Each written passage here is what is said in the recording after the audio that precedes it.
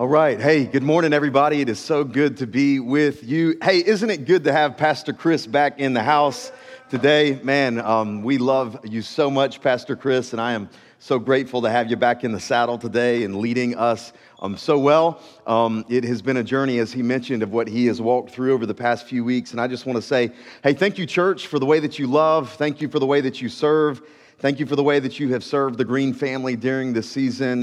It is commendable the way that you have operated in love and service to them and to the Lord in this. So we're glad to have you back, brother. Thanks for being back in the saddle today. Hey, I just want to say before I begin and before I dive in, we're in a crazy, crazy moment as a culture. And this week, as I have been processing and walking through everything that we have been facing, even looking at what happened with the 3 policemen that were fired from the Wilmington Police Department this week, and just thinking through the effects that it's having here in our city and just around our country is failing right now. I think we just need to kind of stop and just recognize that. Our country, our society, and our culture is failing right now. It literally is. It's failing. It is not working. It's not working. And in one way, it kind of frustrates me and it kind of devastates me and discourages me. But I also want to say to us today as the church, y'all, this is our moment. This is why we are here. If Jesus didn't need us here, he would have already taken us to be with him in heaven. But this is why we are here. We have an unprecedented opportunity to show love, to show grace, to show humility, to show honor, to demonstrate what the kingdom of God is like. We got that. This is our opportunity, okay? And so let me just bring you in. If you've been ranting on Facebook, if you've been going nuts on somebody, if you've been divisive, if you've been living in sin, hey, this is our moment to operate in holiness, okay? To operate in faithfulness and to follow Jesus in this moment. This is our opportunity. And so a lot has happened this past week. A lot has happened over the past few weeks. We're actually doing something tonight that's going to be pretty special. I hope that you'll take a look in to join us at 7:30 tonight on YouTube and Facebook. I'm having a conversation with what I call my integrated pastors group, 6 pastors in Wilmington, local pastors of different ethnicities, different races, and different denominations, a group that I'm invested in and have been for years. And we're having an open and honest and candid conversation about the church, about culture, and about race. And so I hope you will join us this evening at 7:30. I'm sure that it will be impactful for you in this process. So, hey, church, today we are jumping back into our teaching series, Set Apart. And get this, I was doing the math this past week. It has been 16 Sundays since we have been gathering online like this. Isn't that crazy? 16. I counted it up this past week. 16 Sundays that we have been doing this. It has been so crazy. But I just want to say this. I really honestly believe and genuinely believe that this has been the richest season for me personally for preaching and teaching the Word of God than ever before. I genuinely just believe that God has been so faithful in this season. And we kind of pressed pause on the series that we were going through, and we sought the Lord and came up with other things that we walked through. And I think about even teachings of walking through the Psalms, Pastor Chris, and walking through teachings on the wilderness and walking through these. It's been I just want to honor the Lord today and thank him for his goodness and his faithfulness as we have done this together. He's good, isn't he, church?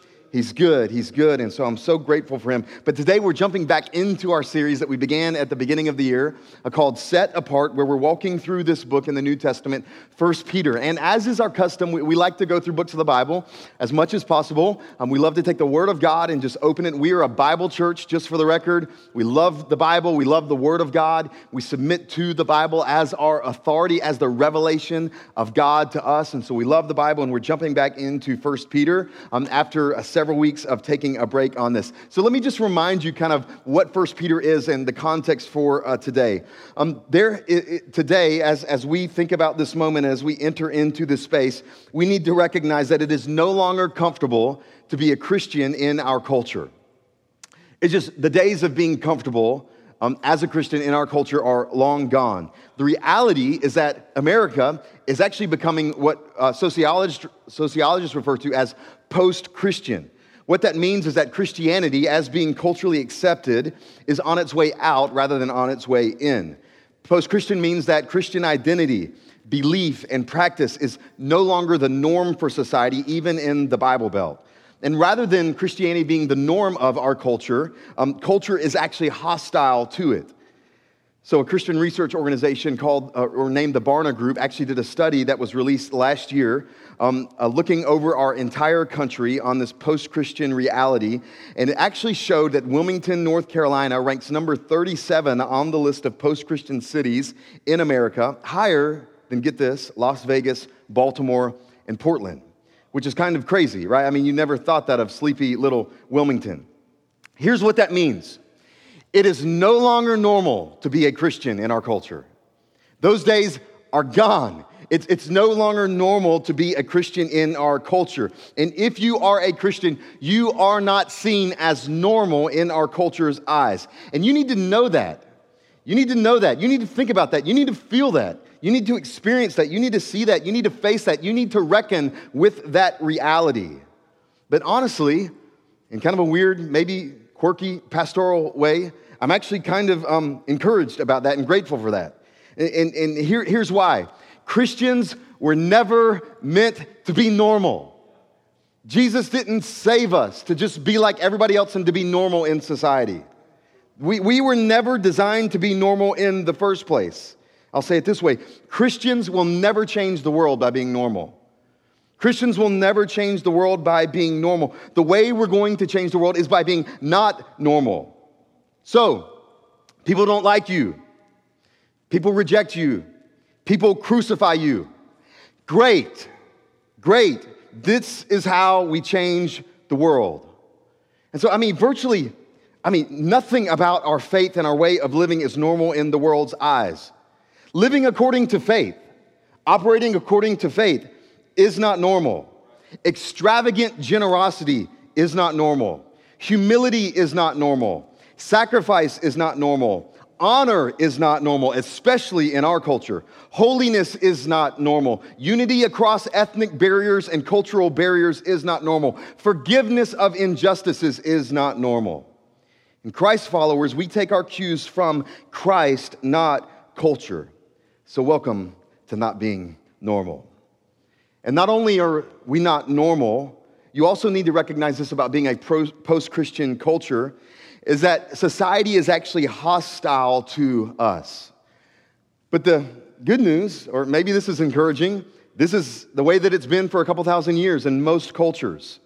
If you go all the way back to the first century, just after the time of Christ, during Peter's lifetime, who's the author of this book, 1 Peter, in the first century, Rome was actually burned to the ground in AD 64 in July. Nero was the emperor at the time in the Roman Empire. Some suspected that he intentionally started the fire so that he could rebuild the city even more gloriously. As a scapegoat, he blamed Christians and accused them of setting the city on fire. And as a result, unbelievable kinds of persecution were inflicted on these Christians in Rome. And many Christians would be dragged into the streets, hung on poles, doused in oil, and then set on fire and burned like lanterns throughout the city. And Peter, this writer of this book, this apostle, he died, history tells us, in that persecution. But what happened as a result of this hostility to these early Christians is that Christianity spread like wildfire throughout the Roman Empire. Christians would actually become more emboldened, not less. These early Christians would become more resilient, not less. The historian Rodney Stark, you've heard me say this before. Rodney Stark, the historian, would say that by the end of the first century, roughly about 7,000 in his estimation, Christians by the end of the first century in the Roman Empire. About half the student body population of UNCW. But by the end of the third century, Origen, the early church father, he tells us that over half of the Roman Empire were Christians. What this shows us is that the hotter the hostility gets, you could say the hotter the gospel gets. The hotter the gospel gets. And isn't that ironic? You burn Christians, but that only makes the gospel burn even hotter in culture. So you need to know this. Christianity has always thrived in hostile cultures. Christianity has always thrived in hostile cultures. And honestly, if I'm Satan, which I'm not, but if I'm Satan, like my strategy is just to leave Christians alone. Let them get comfortable. Just let them acclimate to society. Let them have whatever they want. Let them have luxury. Just let them fit in. Don't give them any hostility, because actually when you give them hostility, that's when they actually get more amped and not less amped. I would argue that is what's happened in America over the past several decades. We've gotten comfortable. We've gotten comfortable. We got so used to dressing up on Sunday and showing up to Smells and Bells Baptist Church and then eating a big lunch afterwards, and you see where that has led us. And the flame of the gospel is not burning the hottest right now in the world in America. They say that the global center of the thrust and the flame and the greatest movement of the gospel right now in the world is not America, and it hasn't been here for a long time. It's actually in places like South Korea and China and Africa. And you see, the gospel is actually burning like crazy in those places. You see, that's why I say that hostility is actually a good thing for us and for the gospel. The days of smooth sailing as a Christian in America are gone. In this book, this letter from Peter, the first of his two letters that he writes just before he would die, as he's writing this to these Christians, they were already experiencing what it's like to try to follow Jesus in a culture that is hostile to the gospel. And so he writes to us today to help us to understand how we should live as followers of Jesus in a culture that is no longer helpful, but is hostile to the message of Jesus. And Karen Jobes, last thing I'll say before we dive in. Karen Jobes, the premier commentator on 1 Peter, she says this in her commentary. 1 Peter presents the Christian community as a colony in a strange land, an island of one culture in the midst of another. The new birth that gives Christians a new identity and a new citizenship in the kingdom of God makes us, in whatever culture we happen to live, visiting foreigners and resident aliens there. That's us. That's us. And as well, hey, just mention this again before we dive in. Hey, there's a theological guide that we wrote on the book of 1 Peter. So if you want to do a deep dive, you can go on our website and find that theological guide to help you as a resource for the book of 1 Peter, okay? So here we go. Today we're in 1 Peter chapter 3. 1 Peter chapter 3, and we're going to take the first 6 verses. And this context falls in the middle of a couple previous passages that kind of fit together, where Jesus is helping us to understand how to operate, first of all, as citizens of the state, second of all, as kind of employees in the workforce, and then thirdly, today, as we will see, to operate as wives, husbands and wives in the home and in the culture that we find ourselves. So here's the title for my day, the most creative title that we've ever seen in the history of the Bridge Church. Here's the title, Wives and Husbands, Part 1, okay? Wives and Husbands, Part 1. Here we go, 1 Peter chapter 3. Buckle up, we're going to go fast, we're going to go deep. 1 Peter chapter 3, beginning in verse 1. This is what it says. Likewise, or that word means in the same respect or in the same manner, likewise, wives, be subject to your own husbands. Immediately question marks you've got in your mind. So that even if some, speaking of husbands, do not obey the word, they may be won without a word by the conduct of their wives. Verse 2, when they see your respectful and pure conduct or behavior, do not let your adorning be external on the outside, the braiding of hair, the putting on of gold jewelry. I have a hard time saying that word for some reason. I'm not sure why. Jewelry, what is it? Jewelry, or the clothing you wear, verse 4. But let your adorning or your beautification be the hidden person of the heart with the imperishable beauty of a gentle and quiet spirit, which is in God's sight. God's sight is very precious. You need to know that God sees that as very precious. Verse 5. For this is how the holy women who hoped in God used to adorn themselves, by submitting to their own husbands. Verse 6, as Sarah obeyed Abraham, calling him Lord, and you are her children, if you do good and do not fear anything that is frightening. Okay, let me just acknowledge, interesting topic, interesting text, a lot of question marks that are going on in your head. Whether you've been in church for decades or you're brand new to this thing, you're like, what is going on here? Let me just mention that there are two, I think, this unbiblical extremes. When it comes to this topic, we start talking about the home, we start talking about marriage, we start talking about gender, we start talking about men and women, husbands and wives. I feel like there's two extremes that kind of happen whenever you begin to talk about this. One is the unbiblical extreme of misogyny, where just men take this on ourselves. This kind of gives us some kind of license to practice some kind of misogynistic prejudice behavior towards women, and that's an extreme, and we need to know that that is unbiblical. The other extreme on this side are those Christians who just avoid these texts altogether. They just, take a Sharpie and act like they don't exist in their Bible, and they end up with just some kind of secular cultural idea of this as well. And we need to say that is unbiblical as well. We need to understand what this means, and I told you that we aren't normal. You need to understand what this means in our culture, how we should live this, and how we should think this out. So let me do this. Let me give you several affirmations that I think will help set the foundation for the text today and actually part 2, which Pastor Chris is going to do next Sunday, specifically directed towards husbands. Here are several affirmations I want to issue for us today. First of all people are created in the image of God. America, please hear this. All people are created in the image of God. Every single human bears the essence of God on them, regardless of ethnicity, regardless of educational level, regardless of economic status, regardless of age, and regardless of gender.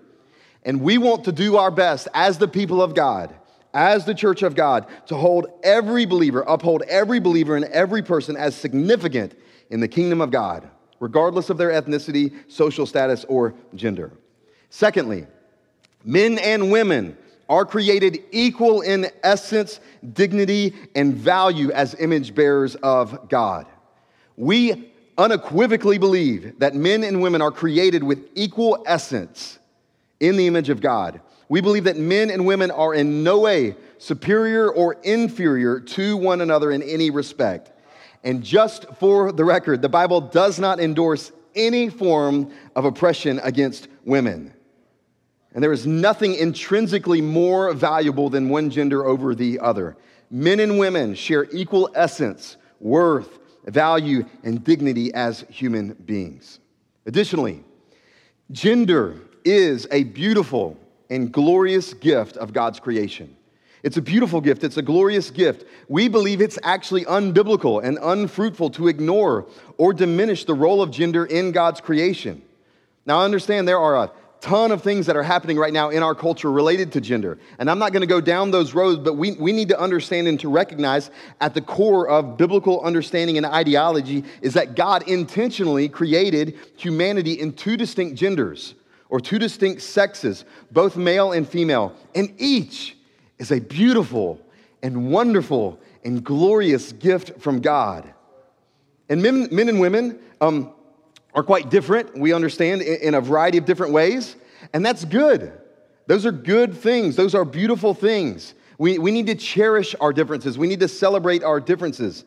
In the same way that we would not advocate for someone to be colorblind regarding someone's skin color, we would neither endorse the notion of being gender blind and acting like there aren't any differences in gender or beautiful differences in gender. The differences in gender between men and women should be celebrated because these differences actually embody the very creation of God, help us understand the very image of God. See, in the kingdom of this world, differences are demonized, but in the kingdom of God, differences are actually celebrated. We can celebrate the things that are different about one another. And we believe any minimization of gender or gender differences is ultimately unhelpful. Additionally, God made men and women equal in essence, but distinct in function. And though God has made male and female equal in their essence and their value and their dignity, He has not made them exactly the same. He has not made them equal in their function. God created men and women each with their own unique, distinct function in the world. For instance, now this is the clearest one and the most obvious one for why I am using it, but the most obvious example of the differing functions between men and women is the woman's ability in childbearing. Now, obviously, not every woman has that ability, and I understand that. But women, as opposed to men, have that unique opportunity and have that unique function. It's a unique and distinct role that women are to fulfill as image bearers of God. And it's a wonderful, beautiful gift from God. And therefore, men, we don't have that opportunity. We don't have that function. We shouldn't get bitter or angry about that. We should just celebrate the differences in function in the way that God has made us.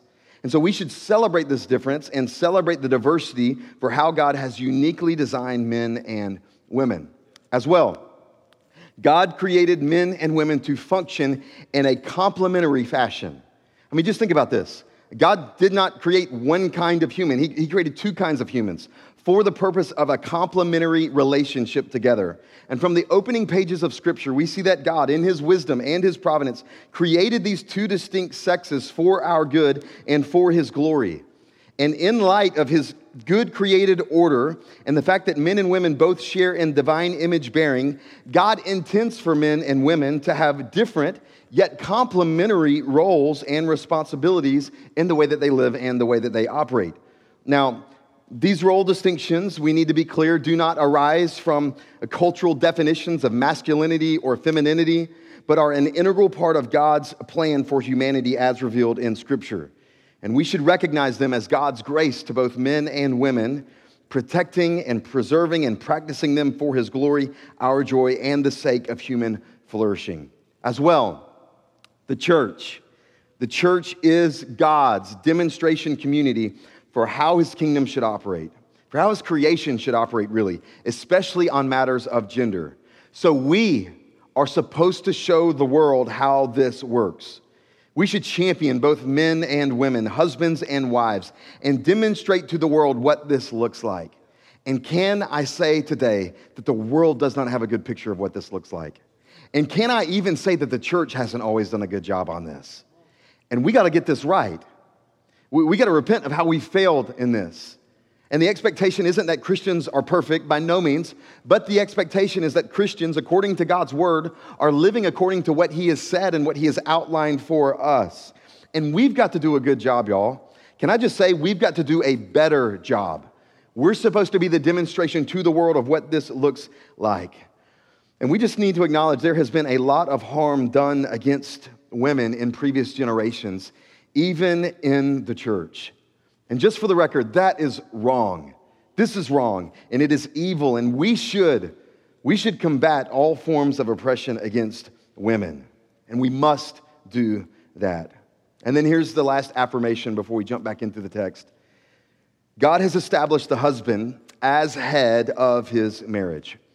God has established the husband as head of his marriage. We believe that Scripture, in God's providence and His design, Scripture actually orders marriage and the marriage relationship. We see this explicitly clear in Ephesians and elsewhere, where the husband is supposed to operate as the head of the marriage. And we'll explain what that is in just a minute. Look with me at Ephesians chapter 5. Ephesians 5, 22 through 27 says this: Wives, submit to your own husbands as to the Lord. For the husband is head of the wife, even as Christ is head of the church, His body, and is Himself its Savior. Which just shows us right there that the marriage is supposed to be a picture of what the relationship Christ has with His church is like. Verse 24. Now as the church submits to Christ, so also wives should submit in everything to their own husbands.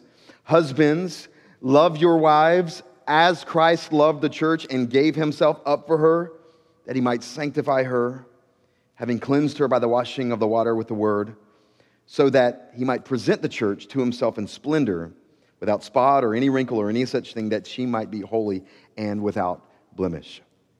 Let's jump into this real quick. Headship, head, husband as head, and submission. I think these words are loaded words, and they can mean very different things to a lot of different people. Let me break this down like this. Headship does not mean domination. Headship does not mean domination. Headship does not mean superiority. Headship does not mean supremacy. Headship does not mean the husband makes all the decisions. I believe headship means authority and accountability. In God's design, in God's framework, I believe God holds the husband accountable for his marriage. I believe God expects the man to operate in such a way that he is actually accountable for the health and for the direction of the marriage. And so just for the record, if you're a husband today and you're watching this and you're with us today and you began to hear me talk about or read the scripture passages about husband being the head and you started to smile or you started to chuckle, that demonstrates you have no idea of what headship is. No idea of what headship is. Headship is not easy. It isn't a benefit. It's actually hard. Headship is doing what is not best for you. It's doing what is best for others who follow you. Headship means you take the responsibility to sacrifice yourself in order to ensure the health of those who are following you. That's the gospel, just by the way. That's the gospel. And marriage is supposed to represent the gospel. Here's the good news of the gospel, is that Jesus loves us. Jesus loves us. And he came for us, and he entered the fabric of human history, and he actually gave himself up. He gave himself up for his bride, for you and me. Jesus took on your sin, he took on your shame, he took on your guilt, he took on everything that was deplorable about you. On the cross, Jesus Christ took your sin, past, present, and future on him. He bore your sin. He carried your iniquity. He took it on himself, and he died for that in your place so that you wouldn't have to. Giving of himself and sacrificing himself for your good and my good so that we could know the Father. That's what headship is.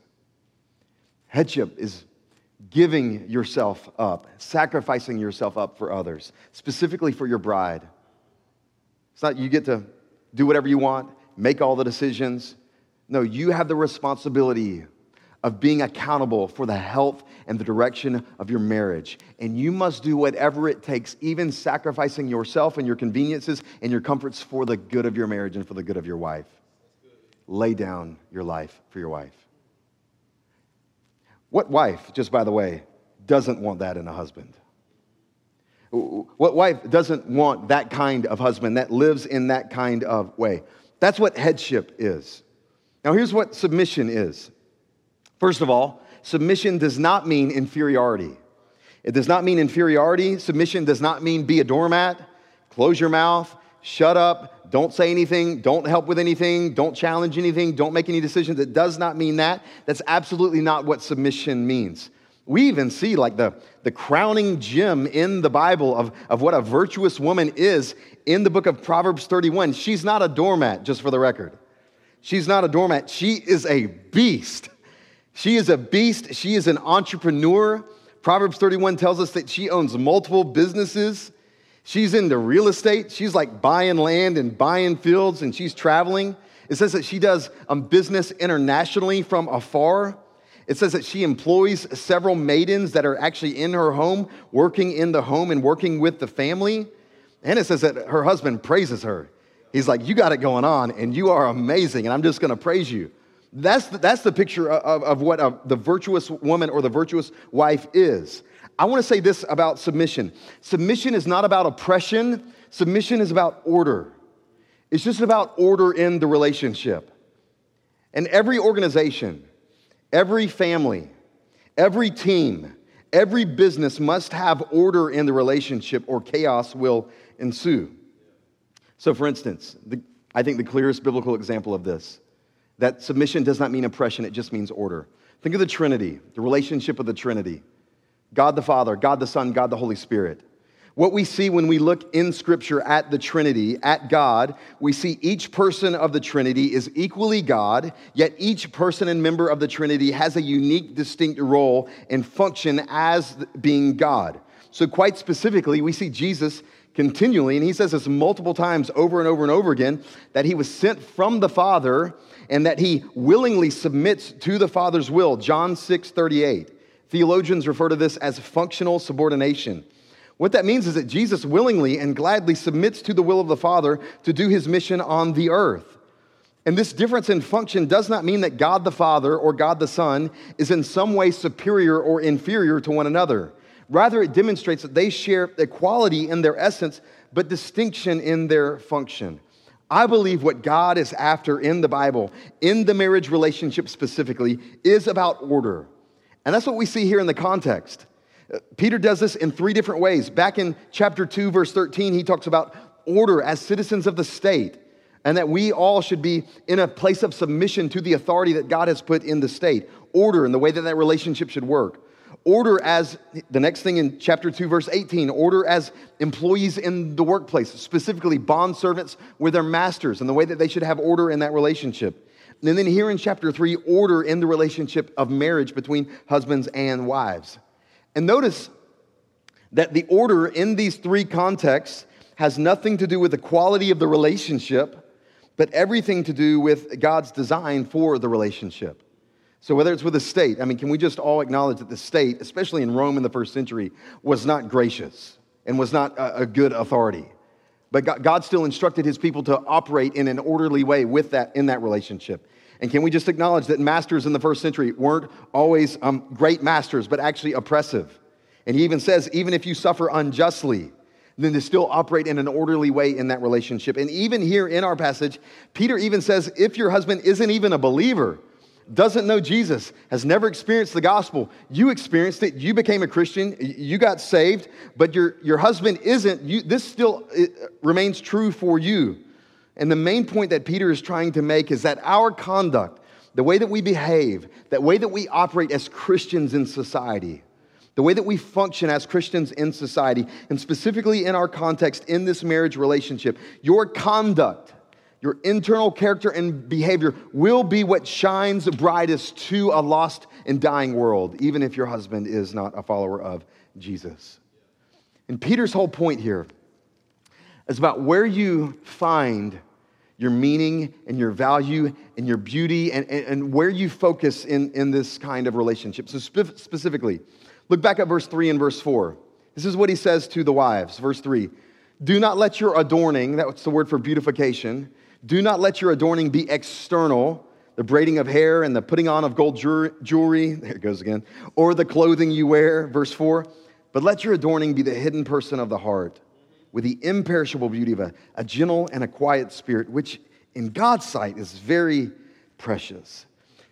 I don't think that Peter is trying to necessarily give you a legalistic checkbox of whether or not you should have makeup or whether or not you should have jewelry. I think what Peter is primarily trying to say is your beautification. Are you focused primarily on external beautification or internal beautification? And our culture, we need to understand, seems to only value external beautification. And Peter says true beauty is on the inside. True beauty. What makes a woman beautiful, and a wife specifically beautiful, and the way that she adorns herself isn't on the exterior, but rather is on the interior. Proverbs 31, in the passage of a virtuous woman, says this, Proverbs 31:30, charm is deceitful, beauty is vain, but a woman who fears the Lord is to be praised. Just hear me, women, hear me specifically, wives today. I want to encourage you with this. What you look like on the inside is far more valuable than what you look like on the outside. God measures your beauty not primarily by what you look like on the outside, but what you look like on the inside. And the text says that this kind of beauty is precious in God's sight. The spirit of a wife, the spirit of this woman, is what is beautiful to God and is precious to God. And the way that Peter describes it is a gentle and a quiet spirit. More question marks. All right, more question marks. Let me just acknowledge that we have many women in our church who are great leaders, who are strong and who are even outspoken. And I actually think that is a great thing. I'm married to one of those women, by the way. I don't think that Peter is advocating for women to just shut up and sit down when he says gentle and quiet. Rather, I think what he's doing is he's recognizing the kind of spirit that a woman should operate from, as opposed to the opposite spirit that we see throughout the Bible, especially in the book of Proverbs. Proverbs, we see at one extreme is the virtuous woman in this kind of lifestyle. And then in Proverbs, you also see the other kind of extreme, which is the quarrelsome wife, the Bible says. Proverbs 25:24, it says this, it is better to live in a corner of the housetop than in a house shared with a quarrelsome wife. Proverbs 27:15 and 16. A continual dripping on a rainy day and a quarrelsome wife are alike. To restrain her is like trying to restrain the wind or to grasp oil in one's right hand. Quarrelsome. This word quarrelsome, it literally means strife or contention or sowing discord. The contentious wife in Proverbs is constantly creating controversy and arguments and strife and division in the marriage. She sees herself as in competition with her husband. She has to have everything done her way, constantly arguing and debating about the things that she disagrees with. It's constant fighting and strife in the relationship. And rather than be an agent of unity in the marriage, she's an enemy of unity in the marriage. And Proverbs says it's miserable to live with a woman like that. Absolutely miserable.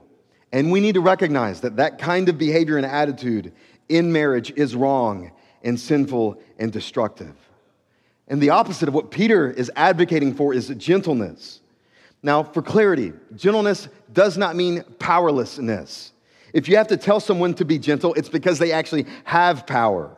It's because they have power. Gentleness means power under control. This is the same word actually for meekness, power under control. And Jesus himself would even refer to himself in Matthew 11:29 as being gentle. Jesus does. Pastors are even called in 1 Timothy and Titus to be gentle. I actually had to repent of this because of this past week. I was in a situation where I was not gentle and God called me on it. And gentleness is also a fruit of the Spirit we see in Galatians 5, which should be a behavior and an attribute of all believers in the way that we should operate. And just for clarity, quiet here does not mean shut up. Quiet literally can be translated here as peaceful. It's the idea of promoting peacefulness in your marriage. And Peter says this is what true beauty is.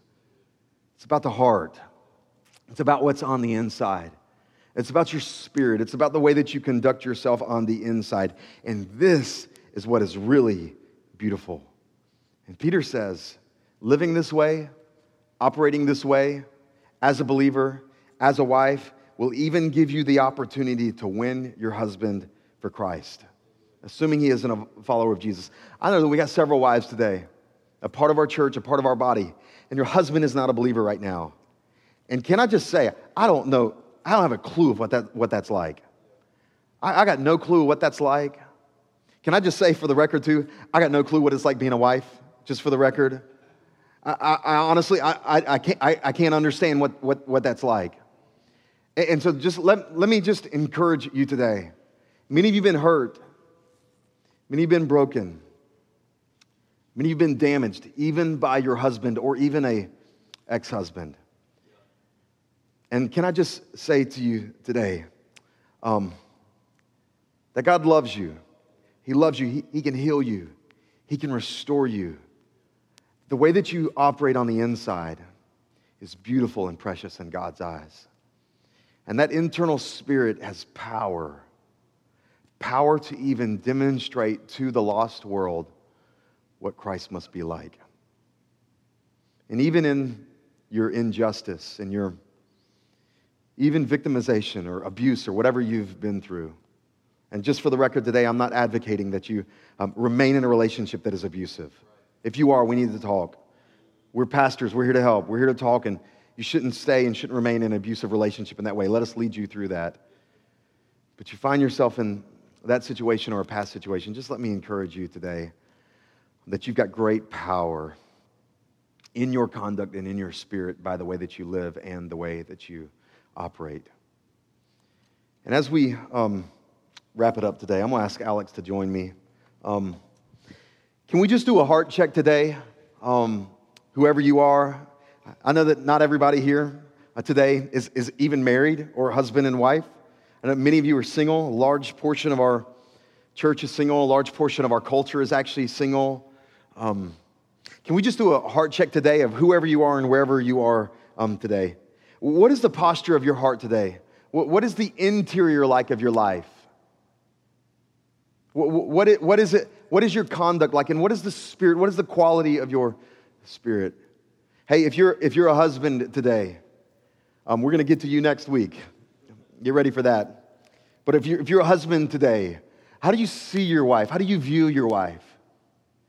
Can we begin to champion our wives, celebrate our wives, adore our wives, not based on what they look like on the outside, but who they are on the inside and their spirit and their conduct?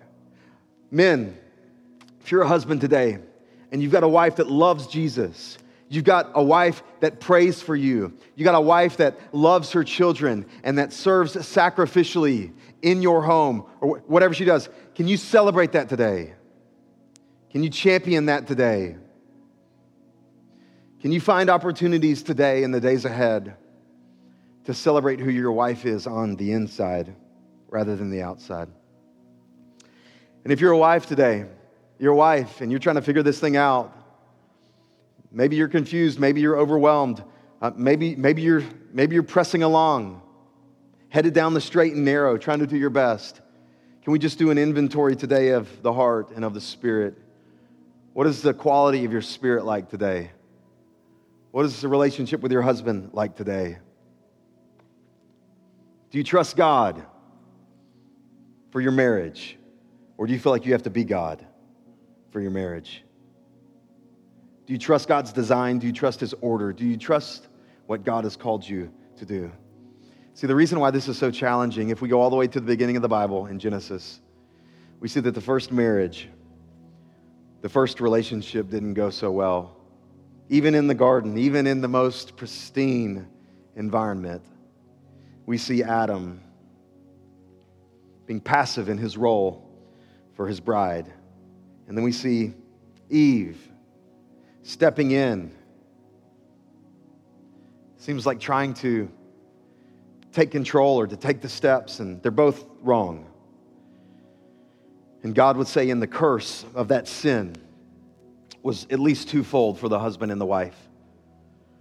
The wife, it says that her desire would be for her husband, which means to control and to rule.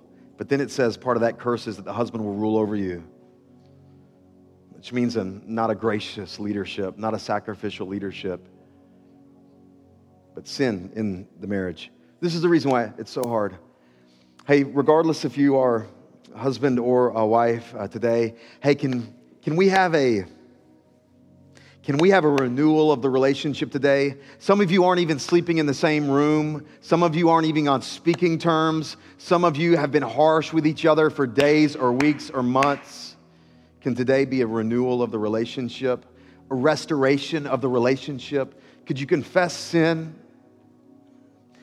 Can you confess the pride? Can you confess the damage? You can have restoration in your marriage today. Your marriage can be beautiful. Your marriage can be holy. Your marriage can be awesome. It can be. And can I encourage you today to hang in there and stick with it? And God can do a work in your life today. Would you pray with me? God, today we submit this to you. We submit our lives to you. We submit our marriages to you for those of us who are married. For those of us who aren't married, who perhaps are looking to get married someday, God, we submit them to you and their idea, their bullseye of what marriage actually is. We submit that to you today. Would you help us in our marriages? Would you encourage us and would you strengthen us today? For wives specifically, with everything that they face and everything that they go through and everything that they have to walk through, even in our culture and in a relationship and a family, God, would you give them supernatural strength today and encourage them? Blow wind in their sails today and empower them for the journey ahead. We trust you and we believe you. In Christ's name, amen. Amen.